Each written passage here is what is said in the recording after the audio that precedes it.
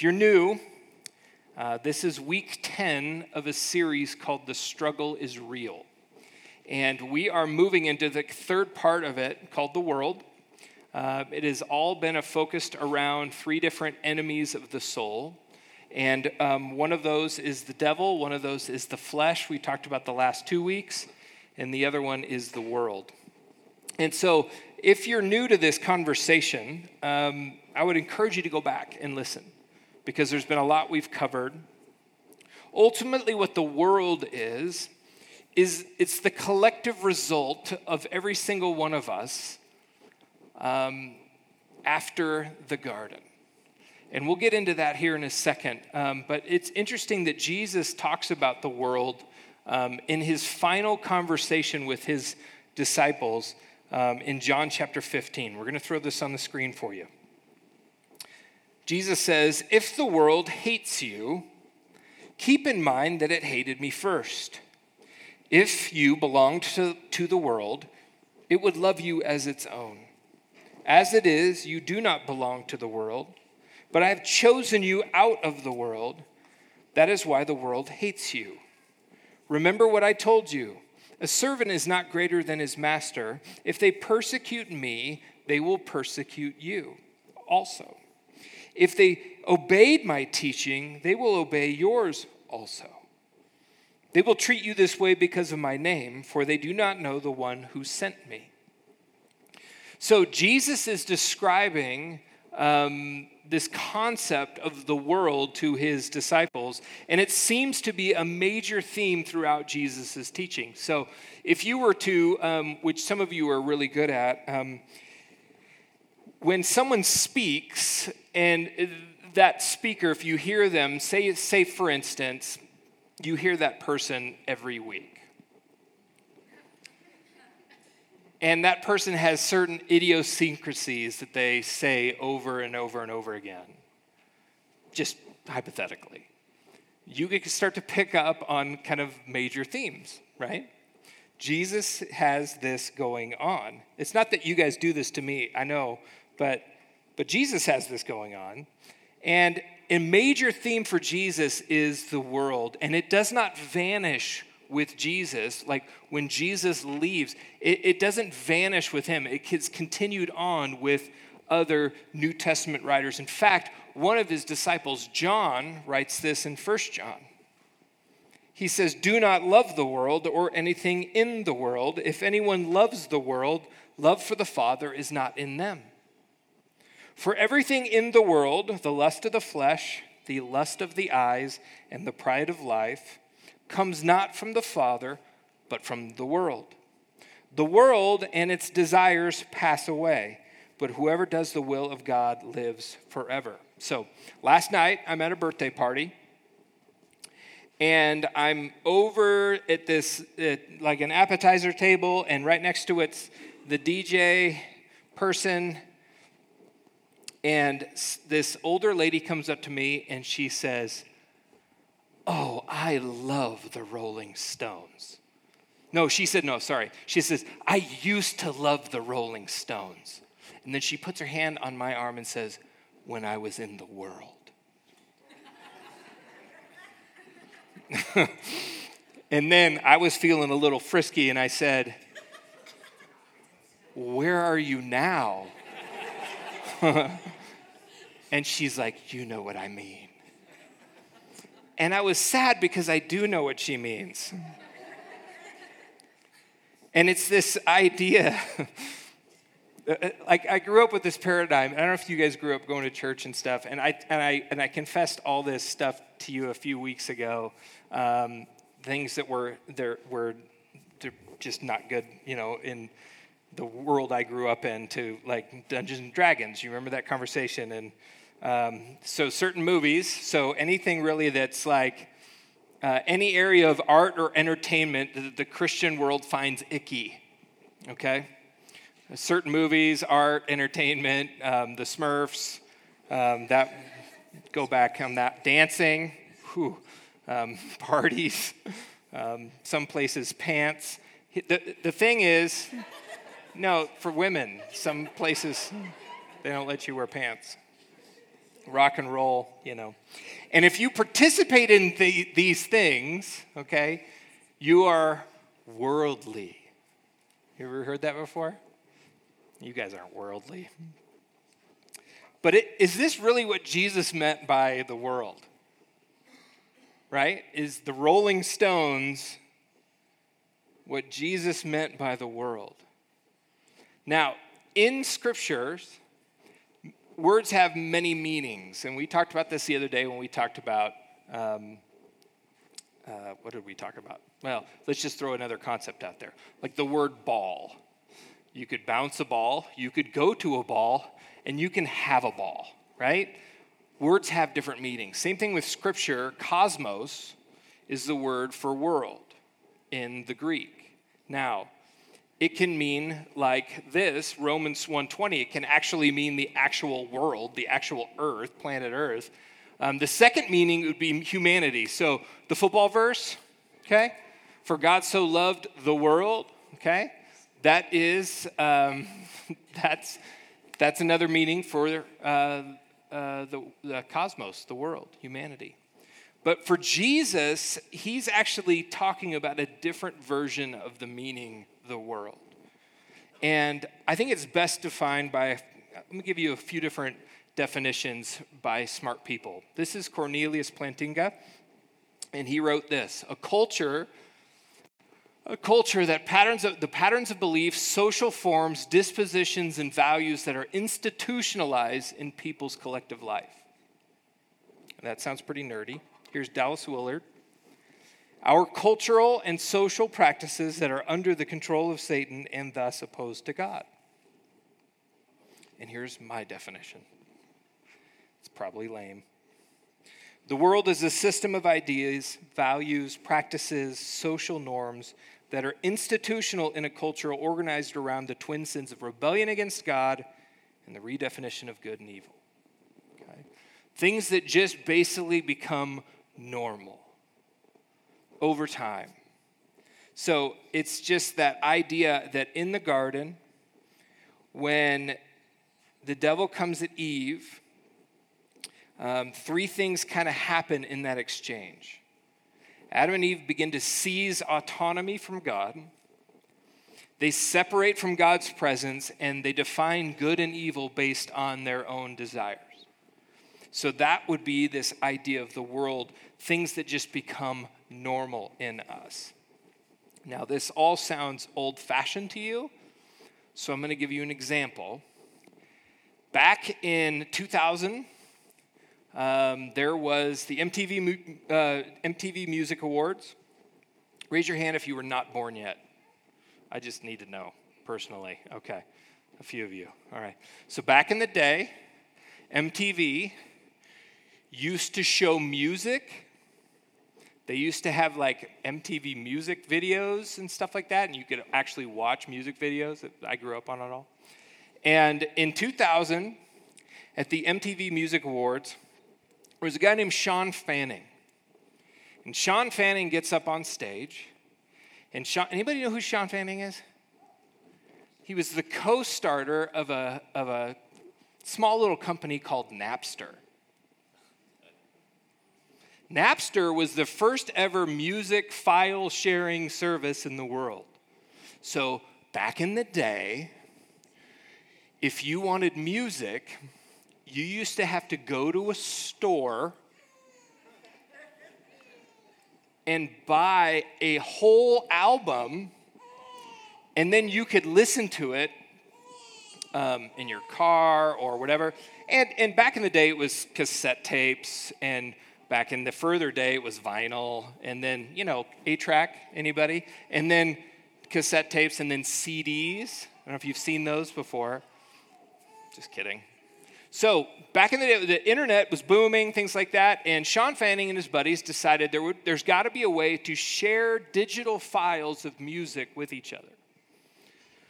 Lo and behold, Napster was started, and one of the things that was really interesting is in 2000, there was this little movie coming out, and it was called Mission Impossible 2. And the creators of Mission Impossible 2 decided that they wanted a big name band to do a theme soundtrack for it, and so they call up my boys Metallica. And so Metallica writes a special song for this called I Disappear. And before the song is even released, a radio station plays it. A Northern California radio station is playing this song. They're like, everybody, we got this song, new song from Metallica. And Lars Ulrich, the drummer from Metallica, is driving to the studio to finish mastering the song. And he hears the song on the radio. They find out after a whole lot they trace it all the way back to Napster. Now, Metallica sues Napster. Says, you can't just be playing our music and giving our music out for free. This is a breach. This is theft is what this is. And so they go to war with Napster, and it's like a clear-cut case. It's like, yeah, like any old lawyer could win this one. And so they win a settlement against Napster. They win a case, the legal case against Napster, but then the MTV Music Awards comes. Metallica is like in the front row. Sean Fanning is actually presenting an award with, what's that guy's name that used to do MTV? What? Carson Daly, that's it. So he's up there with Carson Daly, and he's wearing a Metallica shirt. Like, it's like in your face. And Carson says, hey, I like your shirt. And the guy goes, yeah, a buddy of mine shared it with me. Like, it was like this moment that just like broke the music world. And then they pan to Metallica, and they were not amused, right? Well, turns out everybody still knows who Metallica is, and no one really knew who Sean Fanning was after that. The point is that Metallica won in the courts, but they actually lost in the court of public opinion.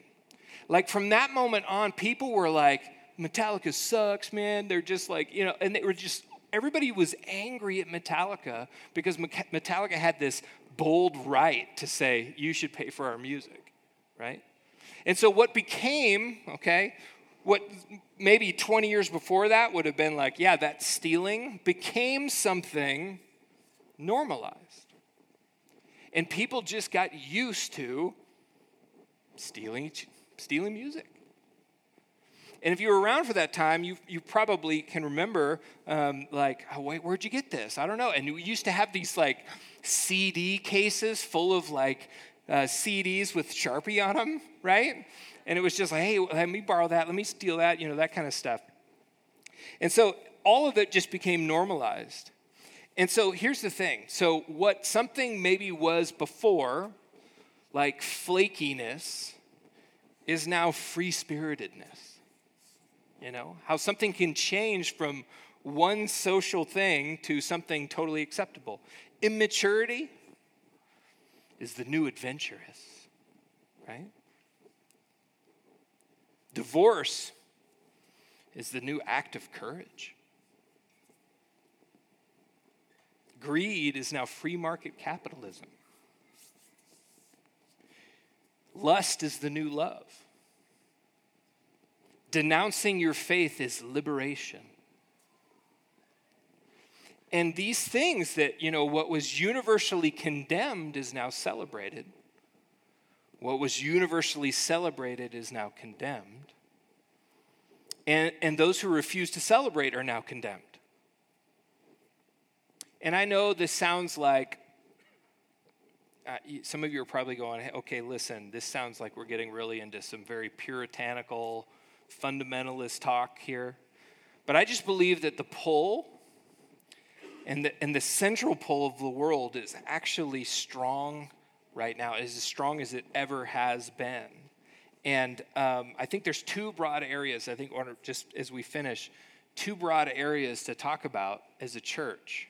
How the church, how a community of followers of believers have been colonized by the world. The first one is syncretism, And the second one is the choosing your own adventure. Let me just talk about the first one here real quick. Syncretism is an idea that comes all the way through Scripture about how a community of people can worship Yahweh and at the same time do everything the other nations do, right? So worship Yahweh and Baal. Worship Yahweh and sacrifice to this God. And so this idea of like pushing, like syncretizing both things together. So for us, what does this look like? Maybe it's how we view our money. Maybe it's how we view our money. Is it anything different than how the world views money? How is our spending different than the world? Are we just as addicted to our phones as everybody else? You know, those kind of conversations. And we'll get into that here in a little bit more. And we might say things, well, Ryan, that's just how things are. And I would caution against that phrase. The second idea is this, that we can somehow choose our own adventure in following Jesus. That's saying, like, I can follow Jesus, but I'm going to follow Jesus kind of like the way I want to follow Jesus. I'm gonna say yes to this following Jesus part, and maybe no to this. And it's like this idea of like once a church-going follower of Jesus decides that they're going to rise above this archaic version of following Jesus, and just kind of do it yourself, you know, like pick and choose. Like, hey, I don't like what Scripture says here. I'm just going to go with this. I'm going to keep it kind of me and God. I'm not going to involve anybody else in my life. I'm not going to listen to anybody else, especially not going to listen to them if they're kind of pushing in on some things in my life. Or we adopt like this hyper-consumeristic view of following Jesus, right? If I don't like it, I'll throw it out, and I'll call the rest of it following Jesus. There's this quote from a guy named David Tackle I want to read you. He says, an alarming number of Christians are very prone to viewing their faith as largely a volunteer enterprise. They pick and choose which values they wish to adopt from Scripture and which they will adopt from dominant culture. This syncretistic approach to faith is only possible because of an unexamined assumption that we are in charge of our doctrine, our dogma, and morals rather than God. Much of its appeals lies in the ability to blend in with the surrounding culture, minimize our discomfort, and still hold to the illusion of being Christian-like in one's behavior, right? I think we all feel this. This is not a new idea. I mean, this isn't like, hopefully this isn't a new idea to you. That there is such a pull on us with everything in our culture and how our culture's set up and how our culture operates and how people show revenge and favoritism and try to get power over each other, a sexual ethic. All these things are like pulling at us. Like we've said over and over again, we're all being formed unintentionally. And so the combat that is actually to be formed intentionally. Deuteronomy 29, I was reading it this week, and it messed me up. And this is God talking through Moses, kind of a reminder to the people of Israel about who they are and where they've been and where they're going. And listen to this. You yourselves know how we lived in Egypt and how we passed through the countries on the way here. You saw among them their detestable images and idols of wood and stone, of silver and gold. Make sure there is no man or woman, clan or tribe among you today whose heart turns away from the Lord our God to go and worship the gods of those nations. Make sure there is no root among you that produces such bitter poison. Listen to this. When such a person hears the words of this oath, and they evoke a blessing on themselves, thinking, I will be safe. Even though I persist in going my own way, they will bring disaster on the watered land as well as the dry. It's pretty powerful. The fact that we could invoke a blessing on ourselves is a pretty powerful word. So a few questions for me to you, from me to me, from me to us. Let's go with that. What deceitful ideas mixed with my own disordered desires, we talked about that the last couple of weeks, have become normalized in me? Have just become normalized? What has happened to me? Like, where have I been compromised? Where have I been more interested in being comfortable in the world around me? And where have I listened more to the voice of the world more than the voice of the Spirit? Remember, the strategy of the devil is deceitful ideas that play to our own disordered desires, because you have them and I have them, that then get normalized in the world around us. They just become normal. And remember, Satan comes to Eve with, he doesn't come to her with like a stick and a drone. He comes at her with an idea. And that is what begins to take hold. And here's the thing, that you and I, we hear what we want to hear most of the time. And our flesh, our disordered desires, they actually are desperate for affirmation all of the time. And we become masters of our own behavior justification. Really good at this. Really good at just kind of massaging things to work. And this normalized behavior becomes more and more difficult to overcome the more normalized it gets. So, when someone's fighting a digital addiction, and there's that part of us that goes, oh man, they're just out of touch. Or when someone spends money differently, or gives money away, or sells something for the poor, we call them a radical extremist. Or when someone adopts a Jesus-centric sex ethic, we call them a bigot. Our world calls them a bigot. Or when we're guarding against lust in our lives, someone might say, well, you're sheltered and you're weak-minded. And the reality is that, and I've heard this so many times in my life, this idea that sin isn't bad because it's forbidden. And I think that's what a lot of people grew up with in the church. Sin is bad, it's because it's forbidden.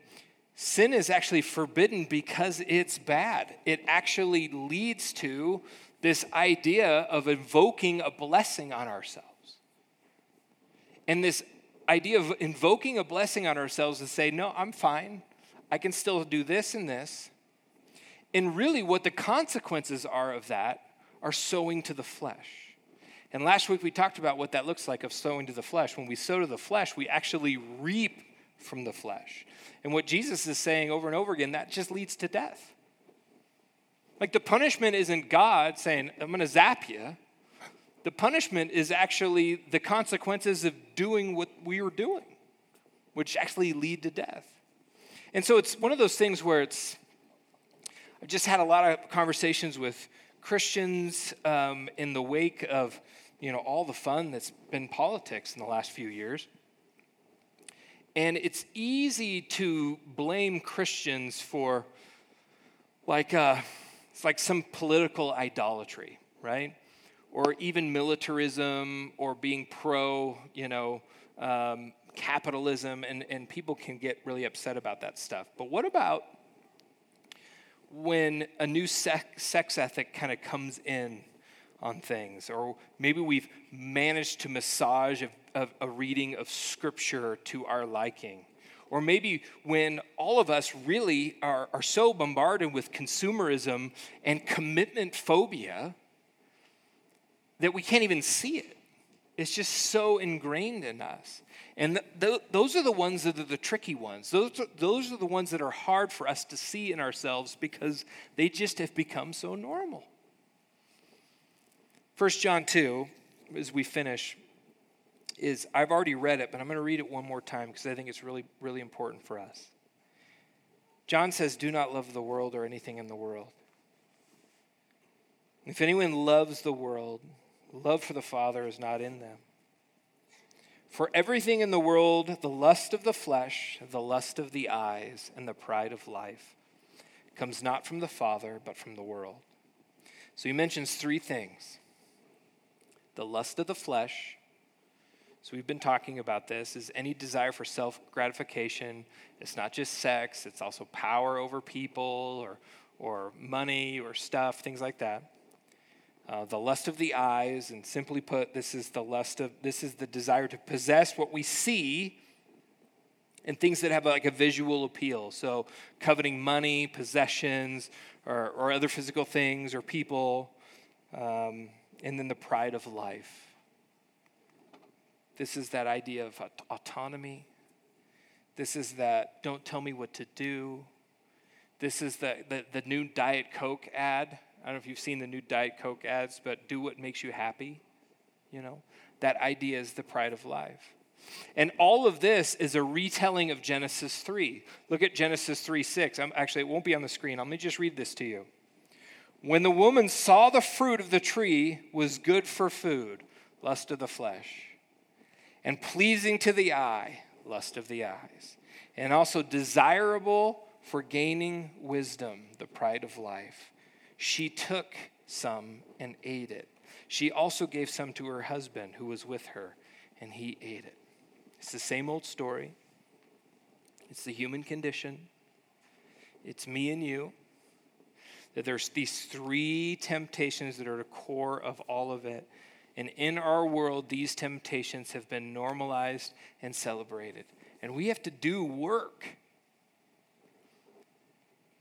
to separate that out of us.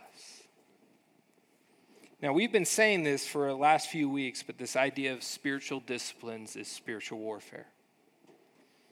Growing up, I used to feel like guilty if I didn't read my Bible. I remember being in college and someone's like, "Did you read your Bible today?" And I'm like, "No, jerk." But this idea, like if I didn't read my Bible, like I felt guilty. Or if I didn't pray, I didn't feel guilty or whatever like that. But this whole conversation that we've been having the last number of weeks has actually been huge for me. And I shared this a little bit in our small group on Thursday night. That I no longer see those things as if I don't do them, I feel guilty. I actually see those things as deeply important for me to war against the things that are in me. Meaning, when I pray, when I read scripture, when I get alone, when I'm in silence, when I worship, when I do those things, something else is happening in me. I'm being reformed.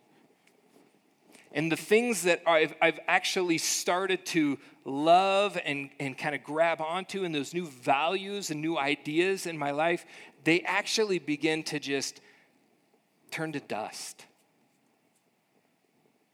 And I can actually see clearer in my life. Like there's another foundational discipline that I think is super important. And it's an ancient spiritual discipline that keeps getting tweaked and twisted and massaged and even abandoned. And that's this. That's a gathering. That is the community, that what the scriptures call the ecclesia. And here's the thing. Over the years, I've been a critic of this. I've been a resistor of this, of gathering. And there was a time in our lives and that I didn't want to go. That I was just so fried out with people who were Christians that I just didn't want to go. And if you spend any time with me, and you'll hear me be frustrated in my experience with gathering as a church. And you'll hear me trying to root things out of me that have been that have just grown in me as far as church and how church should be and how church has been. I don't do this because my experience with church has always been amazing. It hasn't. I don't do this because my dad or my grandfather were pastors. I don't come from a long line of pastors, although my brother's a pastor. But I don't come from a long line of pastors. I don't. And I don't do this because the money's good, okay? I've come to believe that we can't follow Jesus without gathering as a community. Like, you can't do it because you and I and we are messed up and we suffer and we celebrate and we transform and all of these things that happen together as a community. So here we are on our 8th birthday. And if you've been around this place for a while, you know it's a group of people who are figuring things out, pretty frustrated at things, shy, afraid to be vulnerable, afraid to stick our necks out. But we're a group of people that are attempting to come together, to be with Jesus, to come to the table, to read Scripture and to wrestle with it, to wrestle with the many tensions in it. We're seeking to hear the voice of the Spirit in our lives through each other. And I'm reminded of, like, oh yeah, when I get together with you, I am reminded of what things are really important and what things aren't. When I get together with you over and over again, all these other ideas that I get caught up with begin to get pushed back on. Like when I'm with the guys on Thursday morning, we have this thing called 10-man table, and we can read Scripture together, and then we each share kind of what we got out of it. I am blown away almost every week at the things that I hear all the other guys are saying. Like, oh man, that's like so true. And we just have this time of just sharing with each other.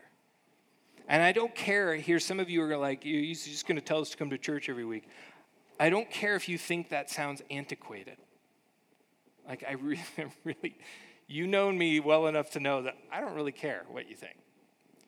Like, I say things and they're sometimes offensive. But when we make this less of a priority, okay, the chances are that other ideas and values become more of a priority. When this is lessened, other things creep in. And I've seen this in my own life. I've seen this experientially. I've seen this in friends of mine. And we say things like, man, I don't think I'm going to go today. And there could be something in your life that you're really in rebellion against God with. And so it's difficult for you to be in this place because you feel like you have to think about that and make decisions. And I would just want to encourage you to do that. And then there could be a season of your life where things are just really hard and we have newborns everywhere and there's not much sleep or there's a job transition or things like that. And I get that too. And thankfully, we don't have a hard time missing football games right now. But that has in the past been a difficult thing for our church. Remember, we started on Sunday nights at 5 o'clock. We used to meet at 5 o'clock on Sundays like a bunch of idiots. And that's when Tim Tebow was doing all these fourth quarter comebacks. And it was difficult. And then sometimes we're just lazy, right? Because waffles sound good. Right?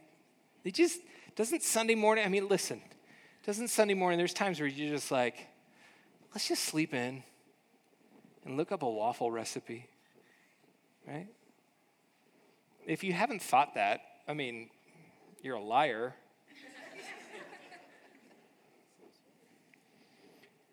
My encouragement to us as we head into this 9th year is don't let this be optional. Don't let that optionality creep in too much. I know things come up and travel and this and that. I get it. Try to make this less optional for you. I read a story in a little book called Invitation to a Journey. Some of you might be reading it. I don't know. And it's the story of D.L. Moody, famous preacher. And it's a Sunday evening, and he's sitting in front of a fireplace with a friend of his, and his friend is arguing with him, kind of debating him on the importance of actually going to church. He's just like, listen, there's hypocrites there, and he's like, I don't think I need to. I mean, I can have a conversation with God wherever I am. I could read the Bible wherever I am. And mind you, he's having this whole conversation with D.L. Moody, and they're in front of a fire, just like a nice, winter evening fire. And D.L. Moody doesn't say anything. He just simply takes the fire poker and snags on a coal in the fire and pulls it out of the fire. And he just has it right there on the hearth, and he's just kind of playing with it. And this guy's going on and on and on about how he doesn't need to go to church, and he hates church, and people are hypocrites, and blah, blah, blah. And finally, at the end of this guy's rant, he looks at the coal, and he looks at D.L. Moody, and he says, Mr. Moody, you've made your point. Because when he pulls the coal out of the fire, it begins to dim. It begins to, turn more black. It doesn't have the roar of the fire with it. And what's interesting is that when you put that coal in the fire, it can become the hottest version of itself that it can, right? I'm not trying to get you guys to all be the hottest version of yourself. I saw some of your smiles. Because you all already are. Just kidding. The point is, do you know what I'm saying? When we isolate ourselves, we miss out. We miss out on the heat that God is trying to put off on us from other people and our experiences with God and how God is shaping us and challenging us. We miss out on the Spirit at work together in community. That's what we're trying to be. Jesus never once asked God to take us out of the world. He never prayed that. He never prayed that at all. See, without the fire, the coal goes dark. And in the fire, the coal burns bright as it can. That's why we come together in communion. That's why we pray for one another. That's why we encourage one another. That's why, whether there's an emotional experience for you here on Sunday morning or not, we are called to show up here ready. Not just to sing a little bit, not just to grab a donut. We're actually called to come here ready to do something in the life of each other. To help each other root out those things in our lives that are not what God wants. And so, I hope this conversation doesn't do one of two things. I hope it doesn't encourage you to be a community that's afraid of the ickiness of the world. It's not my intent at all. Okay? I want us to be a community that's fire burns bright. That there's a heat to this place. That we leave here different than when we came. Not because I said something or there was a cool lyric, but because we met God here. And we met each other here in that. So I'm going to for Arvada High School, the community around and in Arvada High School. We have already collected $1,000 for this, and I'm so thankful for you. If you want to be a part of this more, I'm taking more of them tomorrow. And then all this week, they're going to be handing those out.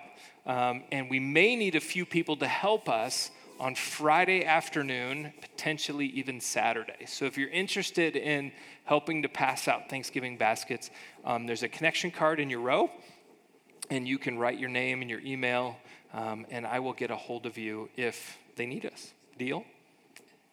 All right, here's that point where we start talking about